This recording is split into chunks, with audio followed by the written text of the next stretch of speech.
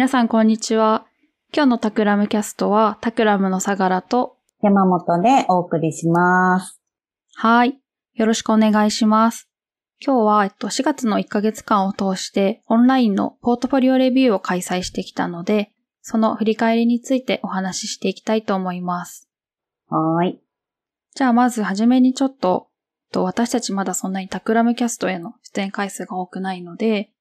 ユーコスは初めてですかね？初めてです。初めて。じゃあ、私は普段山本さんのことをユーコスと呼んでいるので、今回もユーコスと呼ばせていただきたいと思います。はい。じゃあ、ユーコスさん、最初に少し自己紹介をお願いしてもいいですか？はい。改めまして、ユーコスと呼ばれています。山本と申します。私はタクラムでは、メインは採用を担当していて、日々ですね、皆さんと面接をしたりとか、タクラムの良さを伝えるみたいなところを担当しています。今日一緒にやっている相良さんですね、サンディとは、一緒にこういうイベントを企画したりとか、あるいはレポートを書いたりとかいうところで、一緒に仕事をさせてもらっています。はい。よろしくお願いします。じゃあ、この4月の1ヶ月間を通してやってきたオンラインポートフォリオレビューなんですけれども、イベントを通して見えてきたヒントですとか、tips はタクラムの公式ノートでも公開しているので、ぜひ合わせてご覧いただければと思います。今日はその中で実施してみての感想ですとか、あとはイベント内でいただいた質問を補足しながらお話ししていけたらと思います。じゃあ、まずなんですけれども、もともとこのポートフォリオレビューをやってみようと思った背景について、ちょっとユーコスからお話しいただけますか？はい、そうですね。もともとタクラムでは、タクラムナイトという、イベントをやっていて、社内だけではなくて、普段、付き合いのある社外の方だったりとか、コラボレーターの方にも来ていただいて、交流を目的とした、イベントをやっていました。なんですけど、ちょっとやっぱりこういうリモート化になってしまって、特にその社外との接点が減っている中で、もう少し今タクラムがどんなことをやってるのかなとか、どんな人がいるのかなっていうのを知ってもらうために何かできないかねっていうところで、今回のポートフォリオレビューっていうのを企画させてもらったというのが背景になってます。そうですね。今回やってみようって企画をしてから募集実施まで結構短期間だったと思うんですけれど、オンラインでの開催ということもあって、結構国内外問わずたくさんの方からご応募いただくことができて、たくさんの方に、ご応募いただいてすごく嬉しかったですね。ちょっと運営の関係上、数人にしかご参加いただけなかったんですけど、今後もそういうことがやれたらいいなと思ってます。そうですね。今日はちょっとご参加いただけなかった方にも、レポートと合わせて何かヒントになるような内容がお伝えできればなと思います。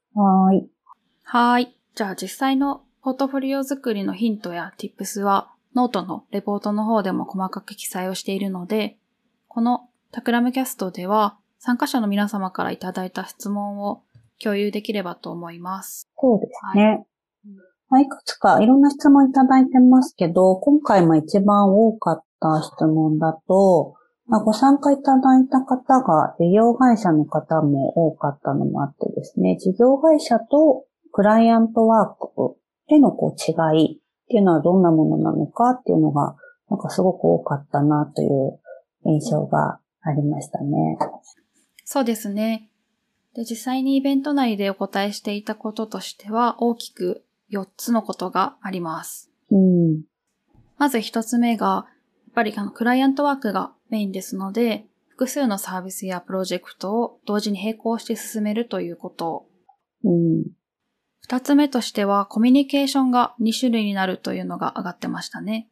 そうですね。社内と社外とっていうところですよね。そうですね。あとは3つ目もコミュニケーションに関連することで、コミュニケーションにかける時間の割合の変化があるかなというのもありましたね。事業会社の場合は、メンバー間の共通認識ですとか、共通言語が、もともと揃っているので、スムーズにコミュニケーションを進めることができると思うんですけれども、タクラムの場合はいろんな会社ですとか、パートナーの皆さんと一緒にプロジェクトを進めていくので、その時の情報整理ですとか、説明資料の作成などにかかる、そのコミュニケーションに割く割合っていうのは少し大きくなるのかなという話も出てましたね。そうですね。まあなんかね、そこは結構大変な部分ではあったりするけど、まあ一方で短期間でいろんなプロジェクトに携われるよみたいな、いい面の答えも、ポジティブな答えとかも、ちらほら聞こえてた感じでしたね。うんうん。そうですね。あとは、そういう中でタクラムの今回は UI デザイナーの方にご参加いただいてますけども、UI デザイナーに求められることみたいなところの質問も多かったですかね。うん、そうですね。その中でも、タクラムにおいての UI デザイナーに求められることって何ですかっていう質問を多くいただきましたね。それに対してイベント内でお話ししていたことの一つとしては、その道のプロフェッショナルでありながら領域を越境していける人というのがありました。タクラムではよく越境という言葉を使うんですけれども、越境と深掘りはセットだよねという話をしていて、まずは UI デザイナーとしての専門性を深く持っていること、その上で領域を越境していける人っていうのが、タクラムらしい UI デザイナーの特徴の一つなのかなという話をしていました。そうですね。ここは結構いろんなことできるよねっていうイメージが結構強く世の中に広がってるんですけど、やっぱりあくまですごく深くまで掘って次の隣の領域に行くみたいなところを、やっぱタクラムとしては大事にしているというか求められてるよねみたいなところの話を結構していましたね。そうですね。あとはどうですかね。タクラムのバリューの一つでラーニングオーガナイゼーションっていうのが、学習する組織っていうバリューがあるんですけれども、やっぱりその学習意欲の高い人っていうのもたびたび上がってましたね。そうですね。でもデザインの領域とかっていうのは、日々新しいツールも出てくるし、価値観も変わっていくので、ここら辺をキャッチアップし続けられるかどうか、みたいなところは大切だね、みたいな話をしてましたね。そうですね。タクラムはラーニングオーガナイゼーションがバリューの一つですけれど、それに関連する制度とかが結構たくさんあるなと思っていて、例えば T2T っていう、お互いに学びを、ペアグループをするプラットフォームみたいな仕組みですとか、あとマークアットっていうその専門の領域が同じ人同士でさらにそれを深めていく、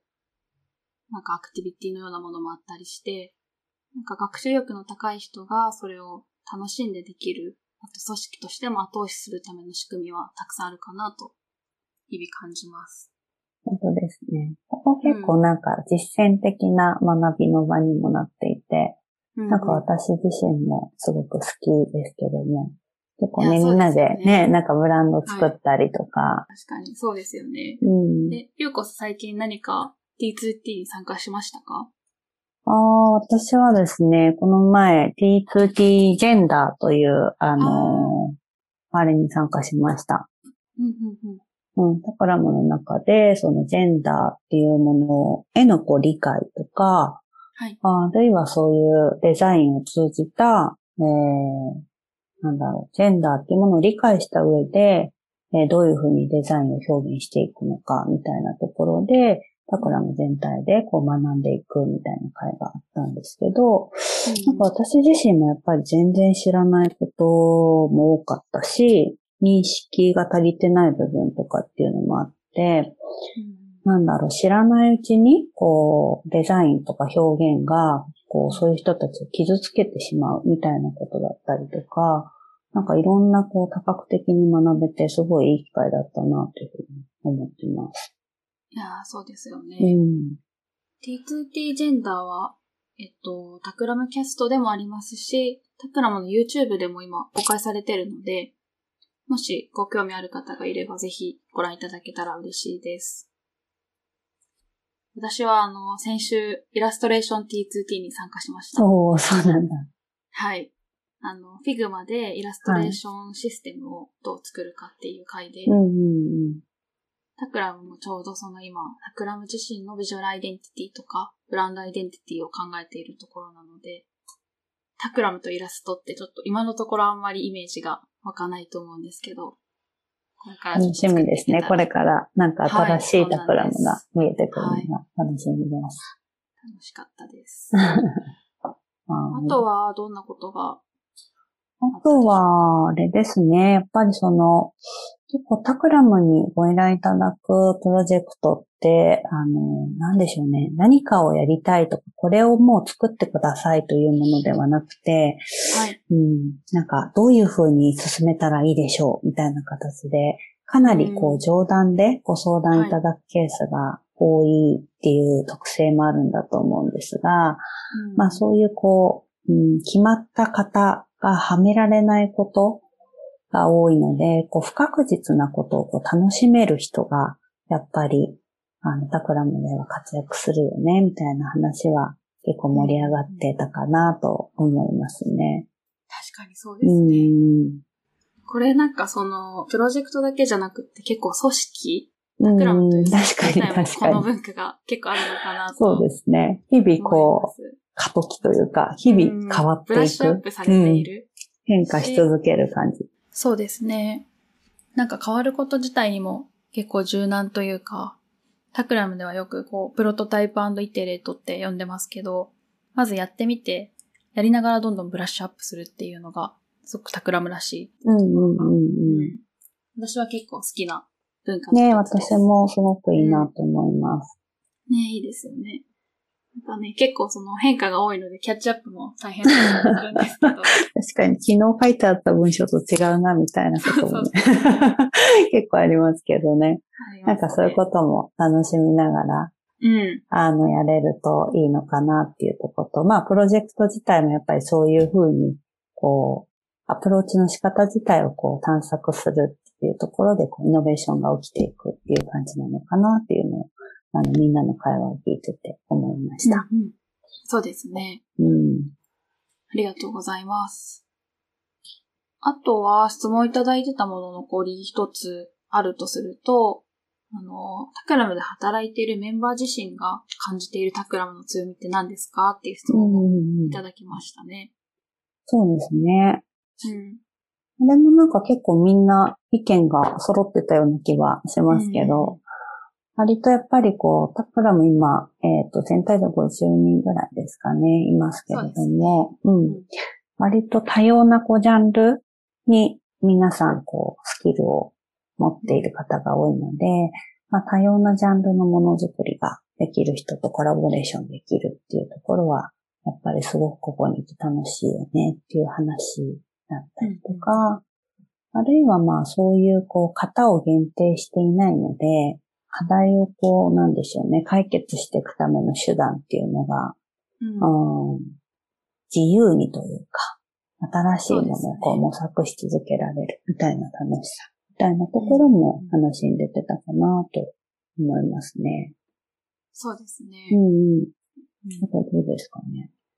あとは出ていたものは、タクラム、いつもプロジェクトごとにメンバーを編成しているんですけれども、その中でいろんなビジネスデザイナーとか、UI デザイナー、あとアートディレクター、デザイナー、いろんなメンバーがコラボレーションしてチームを組んでいるので、戦略から制作までを分断せず、チーム内で全て一貫して進められるっていう部分が結構タクラムの特徴であり強みでもあるっていうふうに感じているメンバーが多いのかなと思います。そうですね。なんかこれは私も結構面接とか面談でいろんな会社にいらっしゃる方と話しますけど、結構部署とか、チームでフェーズによって、ビジネスデザイナーが入って、それが終わると抜けてみたいな話とかっていうのはよく聞く話なので、タクラムはすごく一貫して一気通貫でチームでやっていくっていうのは特徴的なんだなと思いますね。そうですよね。なんか本当に、戦略だけじゃなくて、ものづくりを、手を動かしてものづくりをしているっていうようなところが、多分 UI デザイナーという、役割でも最近は少しさっきの越境の関連で言うと、ブランディングのお仕事で、撮影のディレクションを UI デザイナーがしたりですとか、そういうこともあって、ものづくりしている感覚っていうのはすごくしっかり感じられるんじゃないかなと思います。そうですね。ここがタクラムの良さですよね。そうですね。そんなようなことが今回いただいた質問の中では特に多かったかなと思います。はい。今回ですね、初めてこういうオンラインの形でのポートフォリオレビューっていう開催でしたけれども、やってみて、ゆうこそはどうでしたか？最初はドキドキしましたけど、人が集まるかなとか、すごくドキドキして、開催したんですけど、実際本当にたくさんの人に、ご応募いただいて、参加していただいた方にもすごく真摯に取り組んでいただいて、すごく感謝をしています。やってみてそうですね、すごく気づきがあったというか、自分たちも学ぶことが多かったなと思っていて、参加している方の、ポートフォリオをレビューするっていう座組を取っているんですけど、その対話を通じて、自分たちが大事にしている価値観とか、主観とか、どういうふうに伝えていったらいいんだろうとかっていう、そのアプローチの仕方みたいなところを、改めて認識できたなというのが、すごく学ぶところが大きかったなというふうに、感じましたね。いや、本当にそうですね。どうでしたか？メンバー同士でどういうポイントをお互いが見てるのかっていうのを知れるだけでも、共通認識ができてすごくいいなって私も感じました。あとは私も結構自分のそのポートフォリオを今まで作ったりとかしていたんですけれど、これからこの面接ですとか、っていうのもリモート化していく中で、ポートフォリオそのものの作成方法ですとか、あとプレゼンの方法も変化があるのかなっていうふうに感じて、結構参加者の方のプレゼン方法、画面共有をしながらポートフォリオを見せていただいて、時にはUI の画面をつないで、その場で切り替えて見せていただいたりとかして。確かにね、モバイルがそのまま動くのを見せてくださったりとか、してくれる方もいましたね。はい。すごくそこら辺も、私たちとしても、すごく学びになったので、ちょっとこれを機に自分のポートフォリオもアップデートしたいなと思いながらやっておりました。すごい学びの多い回でしたね。でしたね。今回はUI デザイナーの方たちと一緒に開催しましたけれど、多分業種が変わればまた違うヒントとか気づきもあるのかなと思うので、またぜひできたらいいなと思ってます。はい。やりたいと思います。はい。ありがとうございます。ありがとうございます。タクラムキャストは毎週月曜日に更新しています。聞いてくださった感想や、ポートフォリオ作りの時にこんなことを気をつけてますみたいなのがあれば、ハッシュタグタクラムキャストをつけてお寄せいただけると私たちも見られて嬉しいです。では今日は4月に開催したポートフォリオレビューについてお話ししました。ありがとうございます。